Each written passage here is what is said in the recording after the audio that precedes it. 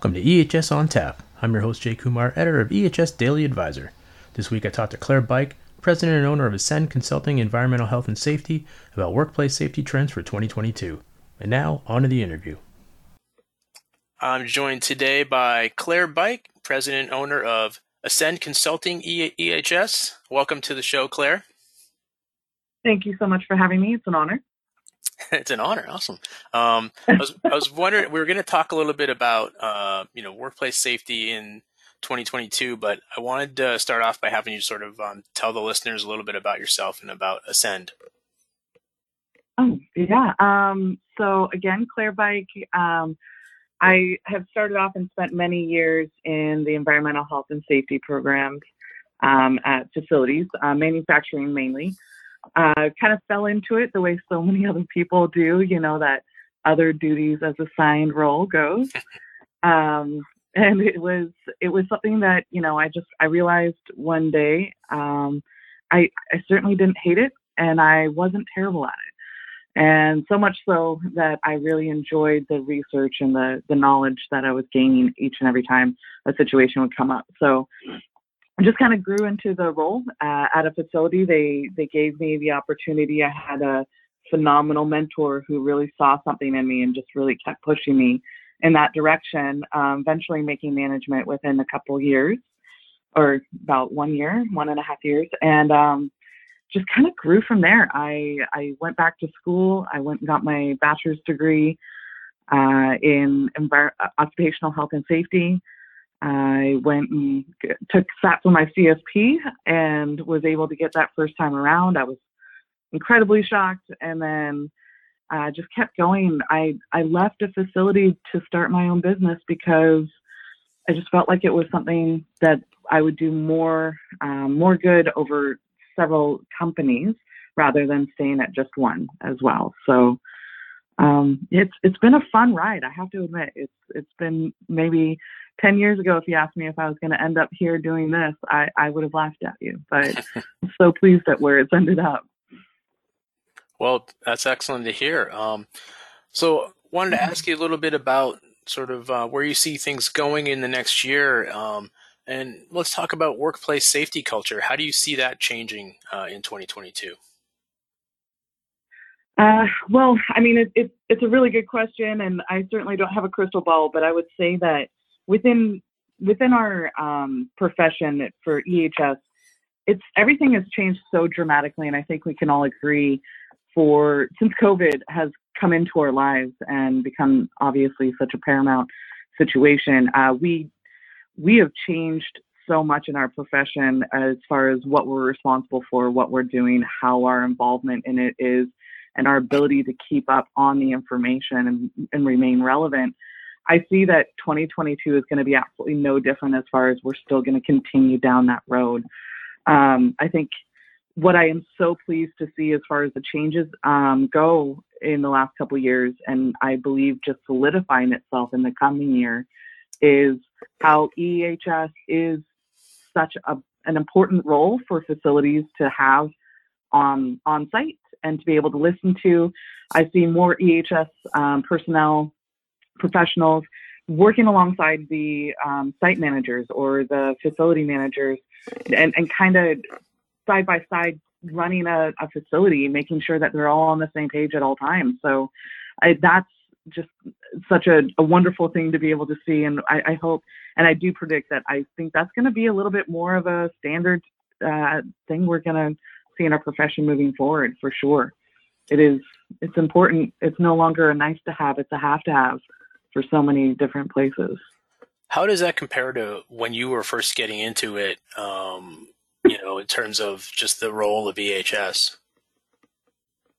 I almost the pendulum swung the other way. Mm-hmm. It was one of those situations where I believe I was lucky enough to have a mentor that believed in safety, and he really wanted someone to be in that role full time, and being able to find a way to justify it. We worked together on that quite a bit, but it was, my word was one of those, it was kind of laughed off, a little bit brushed off. We've all been in that situation where you get asked a question and they're like, yeah, but you're always going to say something like that. You're safety, or you're the safety person. And it's just so frustrating when obviously you have no voice almost in every conversation. You're invited to half of the meetings, but not the other half. Important situations like planning a facility, new wing or a new suite or a new room for manufacturing even, you just weren't even brought to the table until somebody was injured well after it was in use. And you're just like, hey, next time can we work together on the, on the build of it, and we'll integrate safety into everything that you're wanting to do in this room. And on that ground floor, we can mitigate so many risks. And now people are starting to really realize the cost saving effects of that statement right there, rather than the later on, it's the cost of doing business is injuries. Unfortunately, so many places do believe that, and it's hurtful. I mean, literally. Yeah, geez. So, well, it's good to see that things have changed for the better, and are continuing to. Yeah. What are some of the biggest challenges for EHS leaders in 2022? There's a handful of them, other than, that moment of trying to stay relevant with the information. As fluid as this COVID pandemic has been, and how the changes have just been, we just saw it with OSHA and having the mandate go through with, we just did the vaccinations, the mandatory requirements, and then the pullback on a couple other items. Sometimes we're still learning where we're at in the contagion of COVID. There's still some controversy around so much of it. So I think trying to stay relevant, being able to communicate and be as transparent as possible with the teams that you're working with.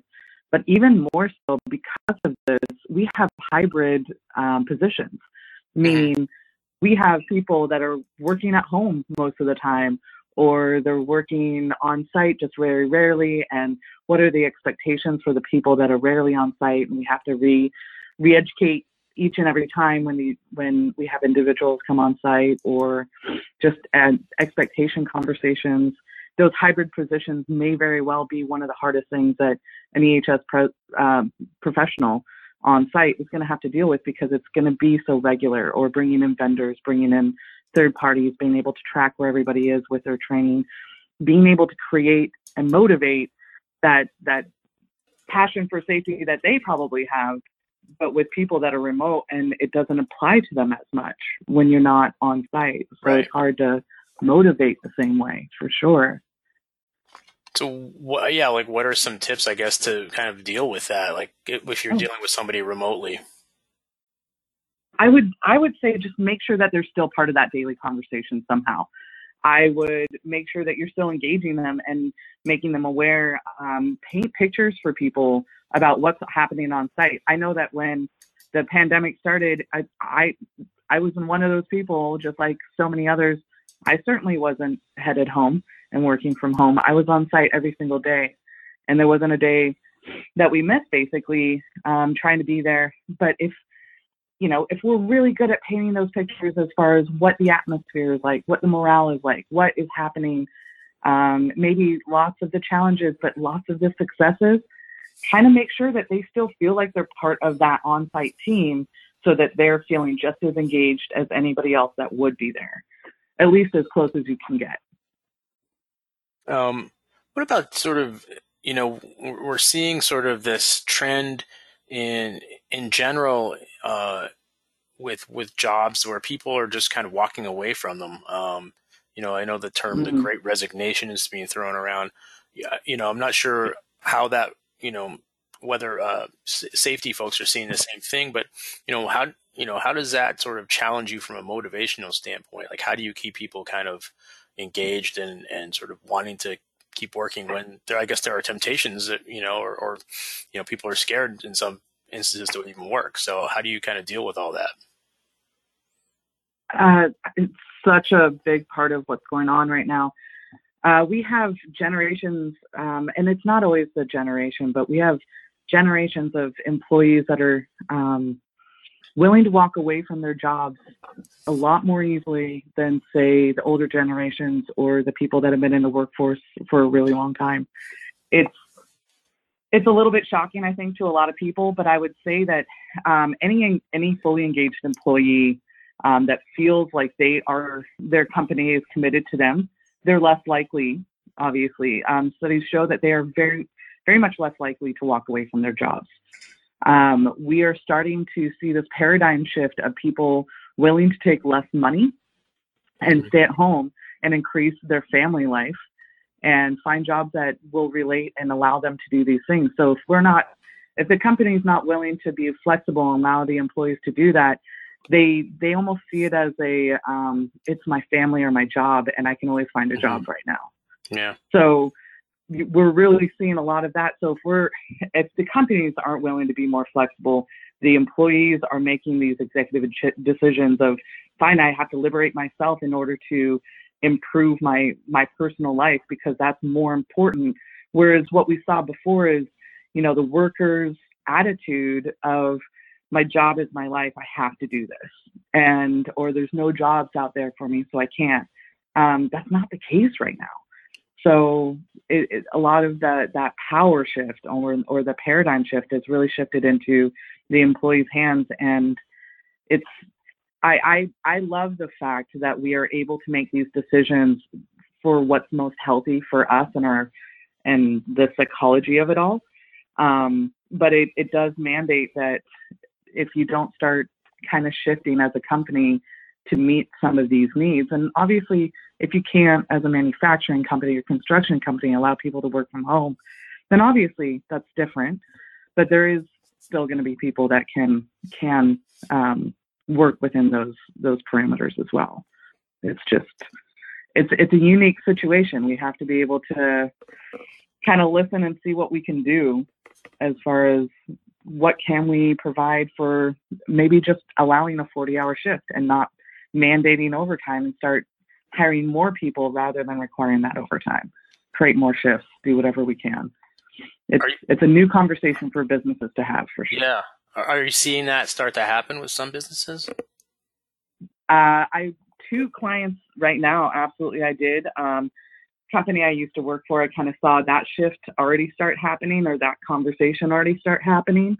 They made a completely different kind of turn into embracing this new atmosphere, because I think what a lot of people did at one point was say, and I think a bunch of us did this. I know in the very beginning, I had the ideas and the wants of saying, hey, maybe this isn't going to take forever. This pandemic we're going to get through this, within the next 6 months to a year, and we're going to be okay. And as we saw it progress, some people still were in that mindset of, we're all right around the corner.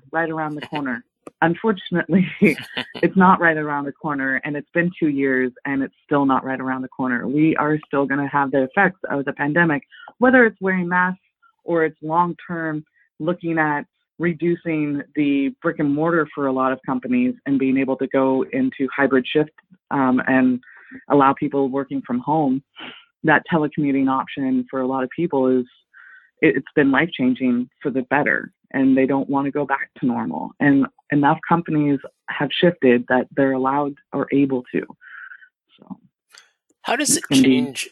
How does it change from an employer standpoint, what they're looking for in an employee? Because like you said, you're not going to find a lot of folks who are just sort of, career lifers who are, I'm going to do this thing for 30 years and then get a pension. Yep. 'Cause it's a different world now. So, like, what do you look for? And keeping in mind all these things you've just mentioned about how there's more of a need for work-life balance. How would you recommend a company sort of go into the hiring process and what they should look for? Great, and I will say, like, I heard you say the word pension. I'm like, oh man, does anybody offer that anymore? No.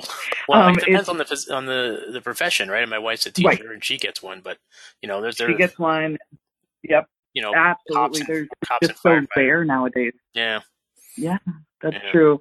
I just look at their, when it comes to the businesses and hiring processes, that recruitment stage is so much more important and so much harder than it used to be right now, because you are, like you mentioned, you're looking for a very unique and hard to quantify set of skills in an employee if we're doing a lot of remote location positions. Mm-hmm. You need to ensure that somebody that, first off, do you have a system set up to be able to track and trace the work being done? How's everything going? A lot of people didn't think it was necessary to do sometimes because everybody was on site.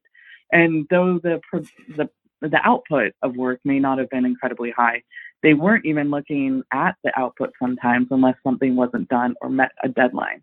Now people are very much virtually looking at how much work is being done, what's the numbers, what are we tracing, and tracking everything that these employees are doing. Especially you look at some of these customer service companies, whether it's just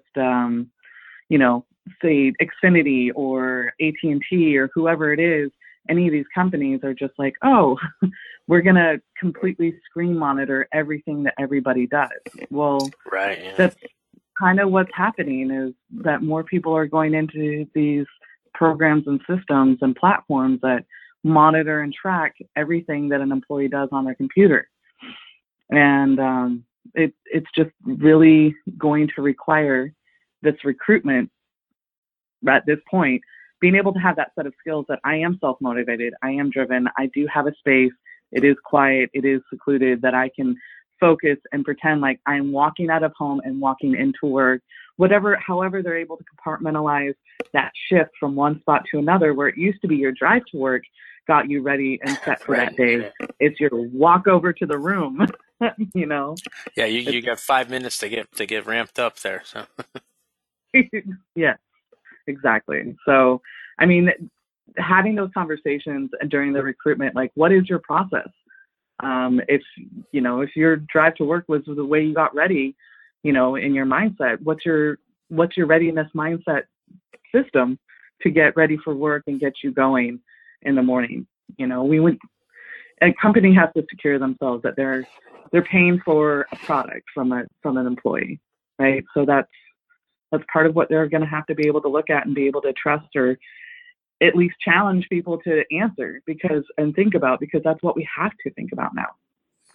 And how do you balance sort of your, the company's expectations versus the employee's, wishes or demands? I mean, it must be so difficult to kind of say, we expect you to do, the best job you can, for 40 to 50 hours, and, and then you've got, but you have to be careful that, mindful that the person on the other end is saying, well, I could find an easier job, at this company, so maybe I'll just go over there.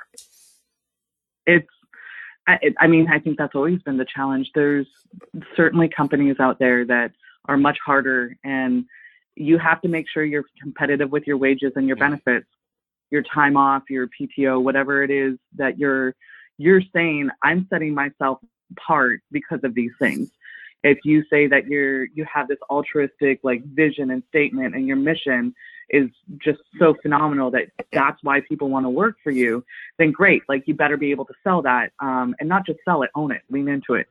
And then there's these other companies that are like, hey, we pay phenomenally well, so this is why you want to work for us. And if you want to work for somebody for less money, you're going to do less work, right? And that's kind of the balance. And we, as each person going in, is interviewing the company just as much as the company is interviewing. And that's another bit of a shift that's happened over the last couple of years, and probably longer. But I see more people when interviewing saying to the employer, hey, I'm interviewing you just as much as you're interviewing me. And that question, they're engaging and asking questions just as much. And I think that's really important for the person going in looking at jobs. Is this really what I want? And is the loyalty what you're looking for? Are you wanting to be loyal to a company? What's your goals? Let them just be transparent. And, sometimes we're always hoping that the the employers being transparent as well. Because, what's the sort of typical tenure of an employee these days? Like, I imagine it's a lot shorter than it used to be. I have no idea what the answer is, but what are you seeing, or ballpark number? I've worked in a couple different industries now, and I will say that the tenure, if we're talking about an EHS employee, I found it really interesting in my research that an EHS professional has, and I don't even remember where I heard it from, otherwise I'd reference it, but I was reading it in one of the articles. It was only, I think it was 2 to 3 years at a site. And it was to me shocking, because I'd been at my company at that point for 5-6 years. And I was like, oh my gosh, is that what I'm in for now that I've chosen this path? I would say though, it's almost incredibly accurate. As I've gone to different conferences and I've, grown my network, it does seem pretty relevant for the EHS professionals. Now I think it would differ based on the profession, honestly. Right. I think if you're looking at frontline workers, absolutely, that turnover rate is much higher than it used to be. For professionals, it might be across the board. The turnover rate is getting higher because people are asking themselves those existential questions of where do I want to be and what do I want to do? What do I want my life to be? Is my legacy, everybody wants to know what's their legacy. Is my legacy going to be the guy that just worked all the time and I'm the old school cats in the cradle kind of moment with my kid 40 years down the road where he never has time for me, just like I never did for him when he was a kid. Right. Or am I going to find time and create those special memories with my family and really make an impact with them rather than make an impact at my job? So like I said, I think those existential questions are creating this paradigm shift for so many employers. And it's a huge struggle. You have to almost sell yourself during an interview just as much as they feel that you feel they should be selling themselves to you. So, yep. Go ahead. I'm looping back. Did that answer the question, or are we on? Okay, great. Want to switch gears and ask you about ESG efforts in 2022. How do you feel, or how do you think organizations will handle, those environmental, social, and governance efforts?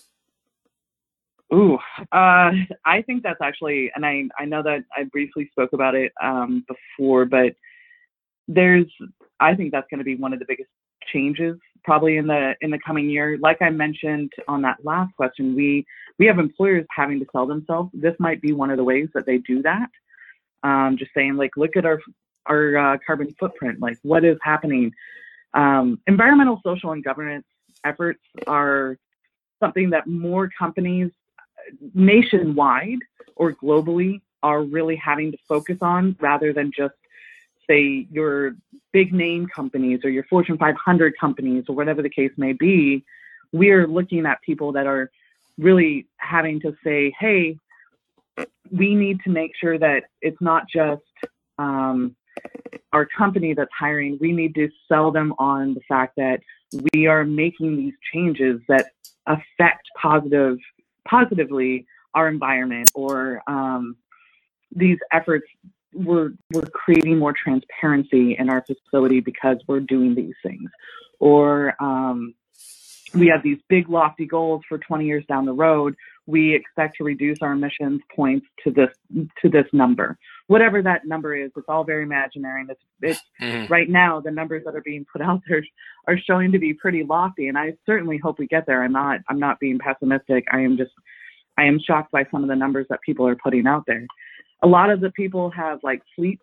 A lot of the companies that are doing this have fleets, and so they're moving to electric cars, and they're moving to being able to reduce so much of the waste that they've put out there into the world. It's interesting. I think with the development of technology, we have an opportunity to grow really quickly with the reduction of some of these emissions or some of the wastes in a company. maybe people realizing that, overproduction isn't doing anybody any favors. It's just costing your company more, or, just overproduction leading to creating and having to spend more money on a storage facility to be able to hold all of the overproduced material, right? Like all of this stuff, we're increasing our ability to track and monitor. We're going from a qualitative to a quantitative, mindset of we really need to face what we're doing, and we have to answer to everything that we're doing. Not just to the EPA, but to everybody. And everybody wants to know because they have a vested interest in their opinion. Like I mentioned, you're selling yourself to these employees why they should stay there, and you shouldn't have high turnover. And this is one of the ways that they're also trying to do it. And it's probably going to require an investment of a fair amount of money up front to go to electric vehicles or to reduce, some of these emissions or things like that. So it could be, expensive at least on the short term, but it is a high financial commitment with a high payoff in the end if it works out the way it's predicted to. But again, it's a risk. And so I think a lot of these companies right now are really making these calculated risks based on, they're looking into their insurance companies. What do their insurance companies say? What's the cost of the turnover and being able to install these, the plugs for each of these cars? And if these companies really do, start adding these vehicles, you can only imagine what that's going to do and affect the long term, or even the big picture of how many charging stations that we're going to have publicly throughout the United States and then globally, right? So you look down the road and you have this kind of view on it, and it has to be or include, if this goes in that direction, and I'm not saying it will or it won't, but if it does, that's a high impact to everybody, not just the company, not just the employee, but to everybody out there. I myself, I drive a hybrid car because I was like, I'm not so sure how I feel about a full electric yet. I really want to see 5 years down the road where we're at, how many competitors are really challenging each other to get perfect at this. You even go so far as I know this sounds really silly, watching and listening to the F1 engineers. If you look at Formula One, the dynamic jumps that they've made in technology in the car and the engine and electric cars even is phenomenal and mind-blowing sometimes. It's just the brilliance that comes out of the concentration of change, if that makes sense. Oh, it totally does. It's going to be interesting to see how, how a lot of these big corporations and big companies approach it. And, not only from, I guess, a recruiting standpoint, but just the world is watching, right? It's just a public image thing too. So. Absolutely. And I think that's the thing, is going from not just the Fortune 500, but everybody is watching. Yeah. Because now it's on the forefront of everybody's mind because of whatever personal passion that they have to bring them to that knowledge or that focus. It's absolutely correct. Yes. Yeah. Well, Claire, I want to thank you so much for joining me today. This is some great insight, and hopefully things will go a little better in 22 than they went in 21.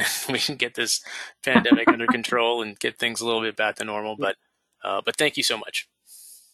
Yeah, thank you so much for having me again. You have a wonderful day. You too. That wraps up episode 93 of EHS on Tap. You can find more information about the show and listen on-demand episodes at ehsdailyadvisor.blr.com.